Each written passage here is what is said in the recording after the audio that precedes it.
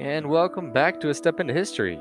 I'm your host, Jace. I am super excited to talk to you all about history. If this is your first episode that you're listening to this podcast, I highly recommend going to the first episode and starting from there, because we start with the beginning of history and work from that point on. We are currently in Egypt, and there's going to be a lot of parts on Egypt because there's so much history that's going on during this ancient Egyptian time. If you are a return listener, welcome back, like I said before. In the previous episode, you might remember some things we talked about. We talked about Akhenaten, and we started talking about Nefertiti a little bit. We spoke a very, very small little bit about King Tut. But what we're going to do with this episode is we're going to continue talking about the end of Akhenaten's reign and also the beginning of Nefertiti and go on from there. So we're going to continue this lineage of pharaohs. In a later episode, I'm going to go over the list of rulers of ancient Egypt, and I'll show you how many rulers they actually had, because there are so many of them. There is per dynasty there's at least 10, so it continues on, and if we were to cover every single one of these different rulers, it would take an entire podcast by itself. There's a lot of information, so we're just going to be picking out some of these here and there. Now, like I was saying, you might remember we talked about a little bit about Nefertiti. We're going to continue talking about Nefertiti for this first part of this episode. So, during Akhenaten's reign, he had his wife Nefertiti with him. Now, on the walls of the tombs of the temples that were built during Akhenaten's time, during his reign, Nefertiti is depicted alongside her husband, Akhenaten, with a frequency that's not seen with other Egyptian queens. Most of the time, it's been the pharaoh by themselves, with the queen, or with the queen separate, or a picture of the queen by herself.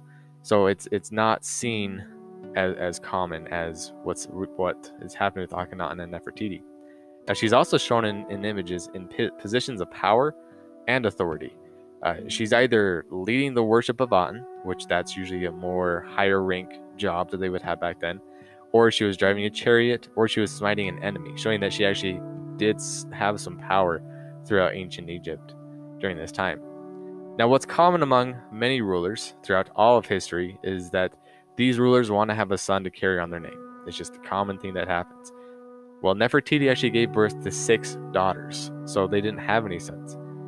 After a while, Akhenaten decided that, okay, I need a son to carry on my name, so he started taking other wives.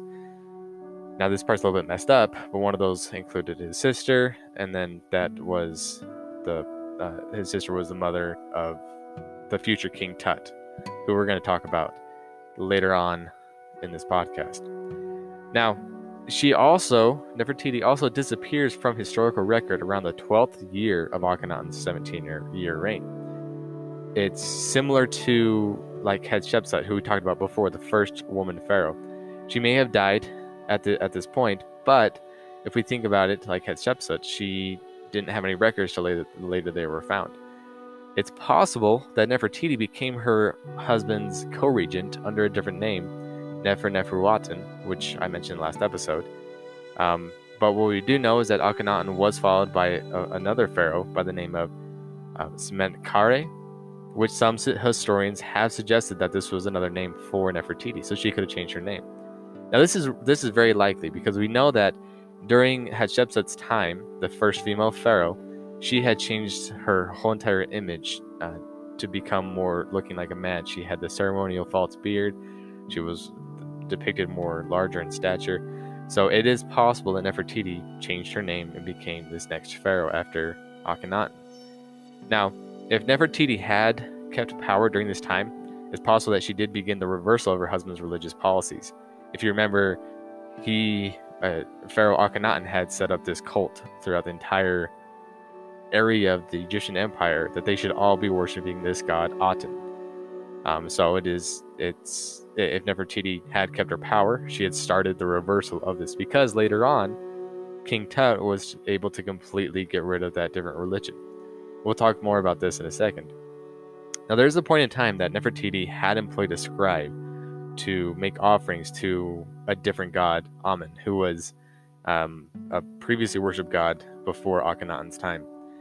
She had this scribe pleading for the god, Amun, to return and dispel the kingdom's darkness. So basically trying to get rid of this darkness that had spread throughout the entire empire because of the worship of this god Aten. Now, here's a fun side note. If you remember from the past episode, the ending of the last episode, we talked about the bust of Nefertiti that was found and how it was different on the inside than it was on the outside. Now, I found something else that I thought was really interesting. This doesn't take place in the ancient Egyptian time, though. This is a little bit farther along in history. But here's what I found. So the bust was found in 1913 by a German archaeologist.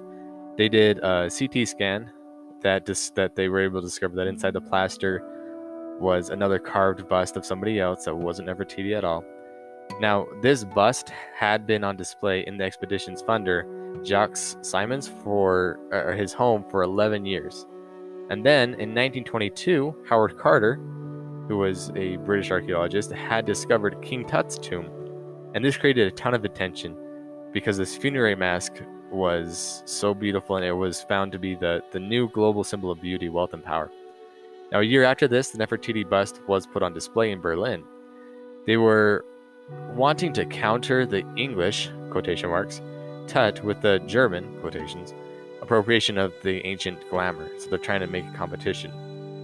Throughout the 20th century upheavals, all the wars that happened, World War I, World War II, the bust of Nefertiti remained in German hands. It never was taken away. They always had it. Now, this bust was revered by Hitler, who even said, "I will never relinquish the head of the queen." He did not want to give up this Nefertiti bust. Now, they hid the bust from Allied bombs in the salt mine, and this was later coveted by the East Germany throughout the Cold War. Today, it is still in the Germans' possession. It's in the Berlin's Neues Museum. So I just thought that was kind of interesting. We're going to go over a lot more detail of World War II. It's not just going to be little parts like that. So now we're going to move on. We're going to stop talking about Nefertiti. We're going to talk about a pharaoh that a lot of people, if not everybody, has at least heard of, who is King Tut.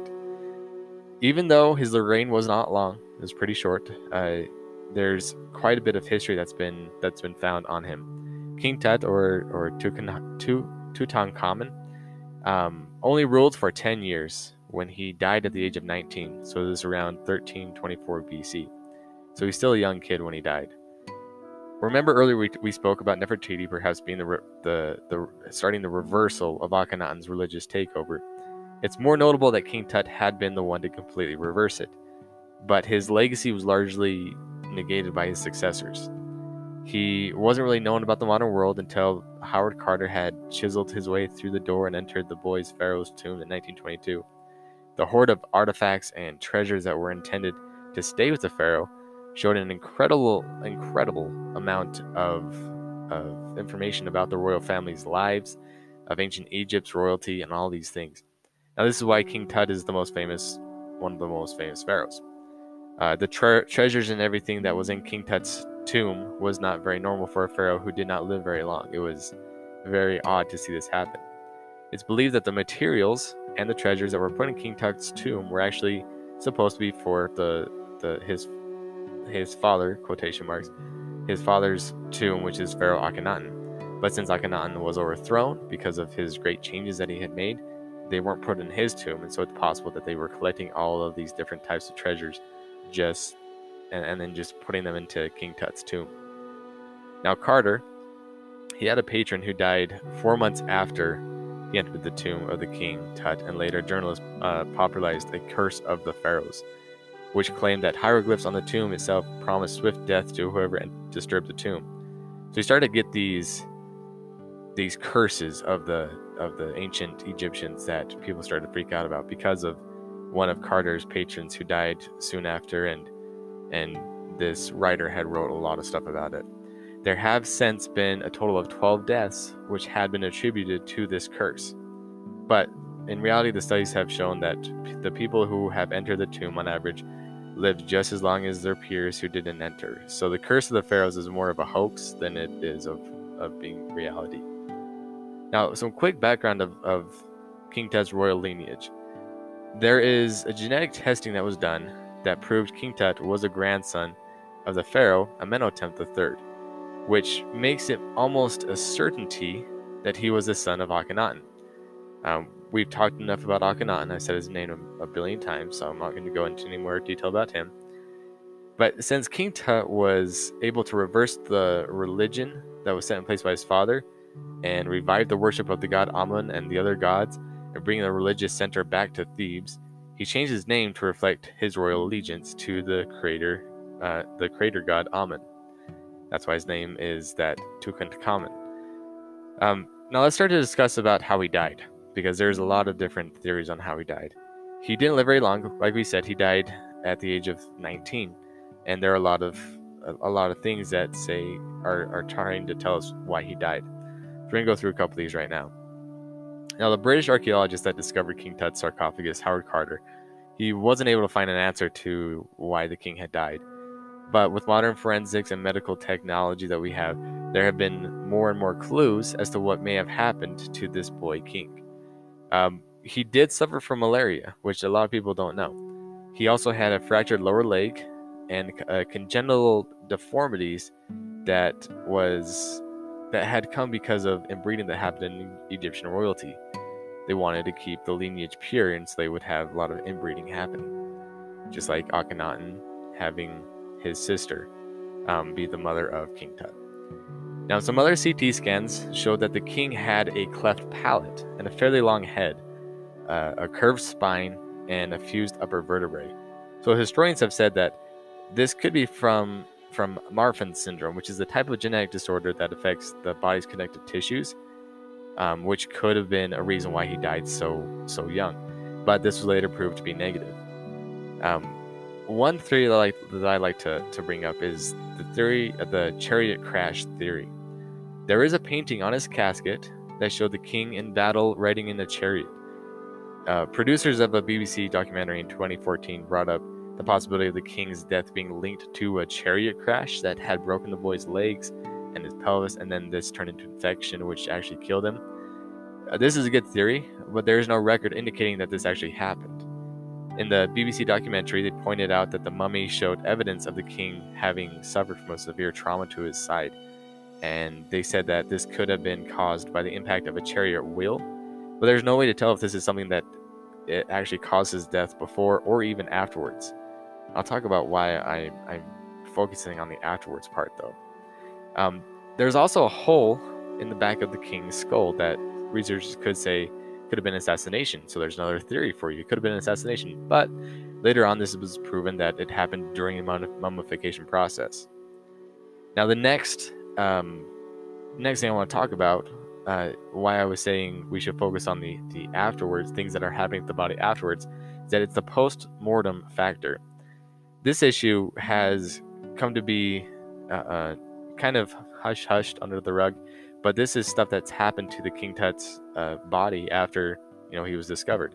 So after Howard Carter had discovered King Tut's tomb in 1923, he and his team returned the mummy to an outer burial chamber in 1926. He remained there until 2007. During this time, there were some jewels and necklaces that King Tut had been buried with him, but these were removed from his body, and this could have fractured the fragile remains, because this is thousands of years old, and it could have actually changed what we know about his body. So these things have happened to the King Tut after his death, so it's hard to tell exactly how he died, and made it nearly impossible to know the facts of the king's life.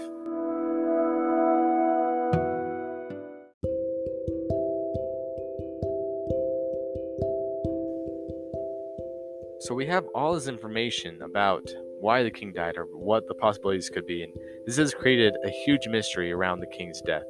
But there are also gaps in his life that we don't have. We don't have his full story.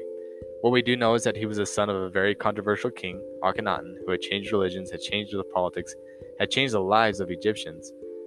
King Tut also restored the old gods and temples, which erased what his father did, and this caused the empire to be more stable.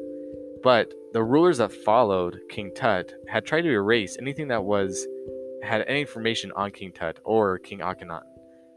David P. Silverman, who was a professor of Egyptology at the University of Pennsylvania, said, "They specifically tried to take memory of the entire family away by not including them," speaking of Akhenaten and King Tut, "in the later lists of kings. It's as if these people didn't exist." So even though he had tried to bring back the empire to be more stable. Just because he was linked to his father, they wanted to erase what he did. Even though much of the king's life was erased, in death he has become one of ancient Egypt's most famous pharaohs. Some other additional information on the king: we know that he was tall, but he was also physically frail. He had crippling bone disease in his clubbed left foot. He is the only pharaoh that is known to have been depicted seated while engaging in physical activities like archery. Now, with traditional inbreeding in the Egyptian's royal family, this could have contributed to the young king's poor health and his early death. In 2010, there were DNA tests done on him, which revealed that his parents were brother and sister. King Akhenaten had fathered this child with his sister.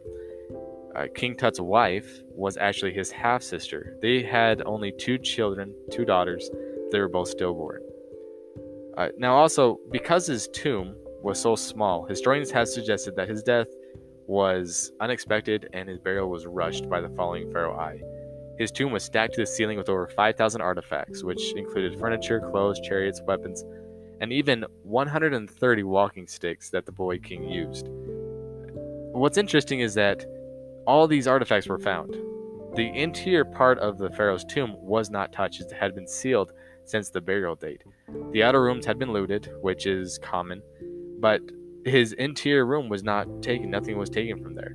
Like I mentioned before, pharaohs that followed him, or that followed, chose to ignore him and erase his history because of his link to his father. This could be why that interior room was not touched at all, and that's why we have so many artifacts of King Tut. Now, we've gone over a ton of information on King Tut, but there's still so much more out there. This is over 3,000 years ago, and there's new information that's coming out all the time. But we're going to move past King Tut, and we're going to talk about the next pharaoh.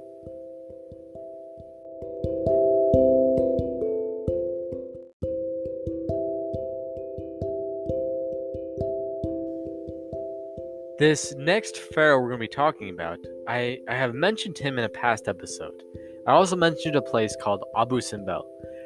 This place had the 4 statues that were all the same person. In the 1960s, they had to raise them up so that they could make sure that the statues and the temples were not engulfed by this reservoir. Now, this person was Ramses II, or Pharaoh Ramses, who we're going to be talking about now. Now, we've been skipping quite a few pharaohs here and there, just because I want us to focus on some specific ones. If we were to go over every single pharaoh throughout all of ancient Egypt, that would take hours upon hours just to go through even half of the dynasties. There's so much information about all these pharaohs and so many different pharaohs that it's too much to handle. Now, we can do a podcast later on where we talk about each one of these pharaohs, but for now, we're just going to be skipping through a few of these. This is in order for us to make some progression so that we can progress on to the next subject, which I want to talk about. But like I said, we're going to start talking about Ramses II now. Ramses II is known for not only his wars with the Hittites and also Libyans, but he had an extensive building program that he had them make these colossal statues of himself throughout Egypt. This is why we're going to be talking about him. He was not only a great warrior, but he also had a lot of buildings that were made, a lot of statues. We see some of these statues even now, which is really incredible. Now, some background on Ramses real quick. His family was of non-royal origin. They were not royalty. They only became of power decades after Akhenaten, who we had already talked about, the religious cultist pharaoh. And the Ramses family wanted to restore Egypt's power in Asia. See, during the time of Akhenaten, when he was trying to focus all of their attention on this one religion, it caused their outer reaches to not be as focused, and they lost power in these areas. So in Asia, their power had decreased. Egypt had power throughout many different places, and during Akhenaten's time and during King Tut's time, the power just kind of declined. It weakened. Now, before Ramses ruled, his father, who was Seti I, had, and I quote, subdued a number of rebellious princes in Palestine and southern Syria, end quote. This caused wars with the Hittites and of Anatolia. This is all done so that Egypt could recover its power in these northern areas. They're trying to regain the land that Egypt had lost during Akhenaten's time. These wars that Seti I had won wouldn't last long, though. They actually would crumble his areas that he tried to defeat. At the end of his reign, the enemy had created a fortress to defend Orontos River, which is in Kadesh. This was the southern part of that northern area. That's where it borders at. During Seti's reign, Seti gave his son, Ramses, who would later become Ramses II, a special status as a regent, promoted him up higher and higher and higher. Ramses was allowed to accompany his father on his campaigns, and a kingly household with harem. If you never heard of harem, it's basically concubines. He was given these people to escort him. This gave Ramses the chance to understand war and kingship and experience, so that he would be able to rule someday, because everybody knew that he would be the next one to rule, because that's kind of how the lineage went. And it was because of Seti I's ability to take back the Asia areas that they said, okay, well, this family should be royalty, and therefore they will be the next rulers. Now, this was not typical for a young princess to be a part of these things. Usually the young princes and princesses would be in their palaces, and they wouldn't be going to war with their fathers like what's happening with the Ramses. So it's a pretty unique thing that's happening. And this is even though someday he would be a pharaoh, and everybody knew it. It was kind of interesting. It was a different take on the whole royal family. Now, at the age of 10, he was made captain of an army. Can you imagine that? 10 years old being a captain of the army. He had to been trained or received military training way before this to become a captain. So he has all his military experience even before he became pharaoh. Later in life, Ramses built a full-scale residence city that was called Paramzasu, which is House of Ramses, which is right on the Nile River Delta. Now, this made it easy for them to campaign into Asia, so they could actually control that a little bit better. This place was known for its beautiful layout. There's some drawings you can see online of this place, but there was gardens, there's orchards, there's waters. It was just a magnificent place in this deserty area.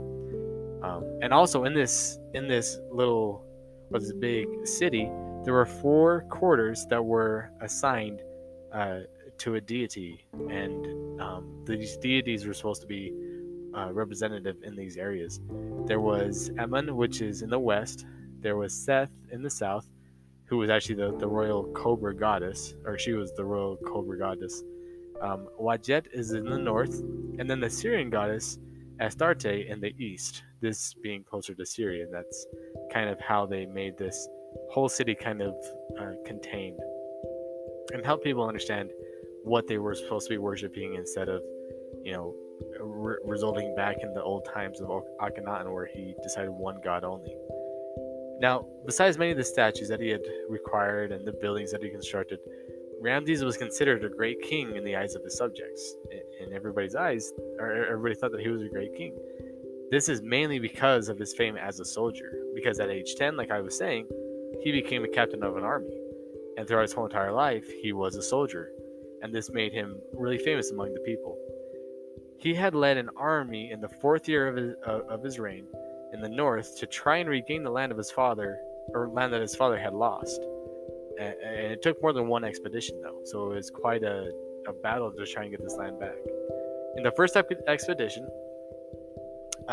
it was to subdue the rebellious local dynasts that were in the southern area of Syria, so that he could theoretically springboard further north, so he could try and continue punching forward with this help. He stopped near Beirut, which there's some information on Beirut. Recently, there was an explosion that happened. That's besides the point. That's just where we know Beirut is. And he had a scribe record the events of the campaign.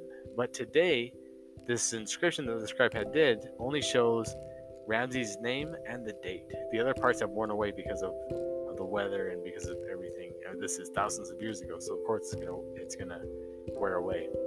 Later on, he set out his armies to attack the stronghold that the Hittites had built up in Kadesh. He had his troops follow the coastal road to the Palestine and Lebanon area, where they were halted south of the land of Amor, which could have been in the area of Tripolis at this time, of today's time.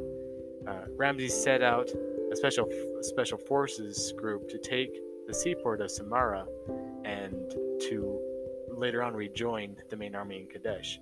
As the special forces went out, they were able to take some seaports that were important for winning the battle. His army had 4 divisions of chariotry and infantry, each consisting of around 5,000 men. So it's a pretty large army that Ramses is trying to set up so he can take back the land that his father had lost. Earlier in these expeditions, though, they were able to catch 2 Hittite spies who gave Ramses incorrect information. They had told him that the main troops of Hittites were at a place called Aleppo, which is farther north.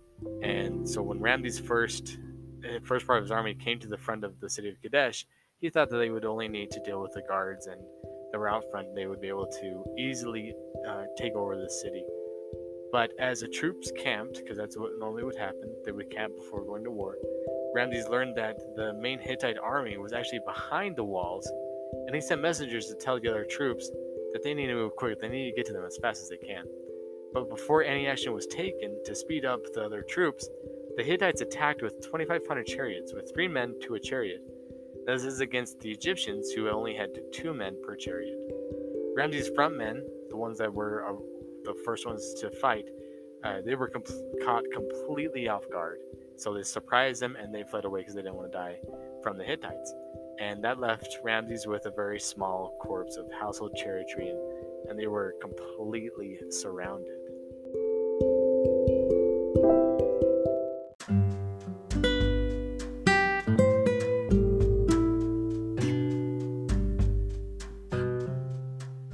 But Ramses got lucky. That special task force that he sent out earlier to take back those seaports, they finally met back up with Ramses' troops and they were able to fight off the Hittite army. This ended the first day of the battle, with the Egyptian army being victorious in the field, but they weren't actually able to take the Kadesh city back. On the second day, each side was not fit enough to continue fighting, so the Egyptians returned home. This Battle of Kadesh is one of the very few battles that we actually have details about what happened in ancient Egypt time. The reason why we have so much of information, why it was so detailed, is because Ramses was very proud to not completely lose to a great army like that. There were poems written about this, there was carvings made, there was paintings made. Even though this battle wasn't very victorious, it was something that Ramses wanted people to remember. Later in Ramses' reign, he did take a number of towns, and one that I like to point out is in a battle at Katana and Tunib. He was caught off guard again, and he was attacked by the Hittites. And when he went into battle, he had 0 armor, and he just started battling. He was able to get his troops together and defeat the enemies, and held this area long enough for a statue of himself as the overlord be erected in Tunib itself. Now, even though he had taken many areas, he learned that it was not possible for him to hold these areas permanently because of the constant Hittite pressure. They were always trying to fight back. And so after about 16 years of intermittent these hostilities that continued on and off and on and off, he finally decided that there needs to be a treaty to be made. And so he created a treaty of peace that was made in 1258 BC. And this was to help stop the wars and basically create a peace, right? Now, with no more wars and somewhat peaceful times happening, the two nations had made some friendly ties. Britannica.com says, letters on diplomatic matters were regularly exchanged. In 1245, Ramses contracted a marriage with the eldest daughter of the Hittite king, and it is possible that at a later date he married a second Hittite princess. So you can see, Ramses is trying to combine the nations without having to do wars. At the beginning of his career, Ramses was all about fighting. He knew all about the military. That's what his main goal was, to continue fighting and try and beat people. Later on, there was actual peace in his life, and he was wanting to create this environment that people could feel at ease with and there could be good trade routes with. At this time, Ramses was able to increase Egypt's prosperity and build many temples and statues and create these great historical records that we have of him and his time today. This led Egyptologists of the 19th century to dub him the Great, and the people at his time thought he was really great as well. There were 9 additional kings of the 20th dynasty, this is between 1190 to 1077 BC, that called themselves Ramses as well. Now, that's because they liked him so much. They liked what he did. They wanted to duplicate what he was doing. And even later in time, when Egypt's power began to fall, it was actually an honor to be able to claim as a descendant from him.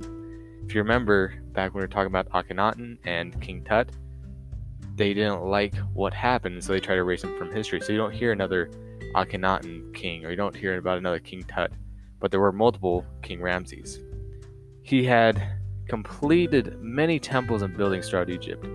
A great hall in Karnak, a temple in Luxor for his father and one for himself, a temple in Abydos, and then in Nubia, he had constructed more than 6 temples and commissioned Abu Simbel, which we talked about before. On a side note, the larger of the 2 statues that were in Abu Simbel that we were talking about earlier, they were, all of them had the face of King Ramses, but the larger of the 2 had started under Seti's time, his father's time, but they were finished under Ramses' time, and so that's why they were made to look like Ramses more. Many of the statues that we see today were under Ramses II. They were able to last so long because he was able to create this piece. The funny part is that there's not much detail about his personal life, though. He did dedicate a smaller temple in Abu Simbel to his favorite queen, Nefertari. She must have died earlier on in his reign as pharaoh, and her tomb is in the Valley of Queens. His other queens are not much talked about, but he did have a large harem, a large group of women, which is normal for a pharaoh to do. This is a fun fact, though. He did take pride of his family of over 100 children, so he had a lot of children following after him.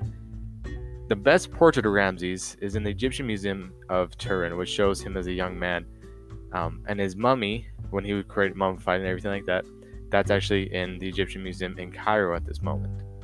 Ramses II reign marks the last peak of Egypt's imperial power.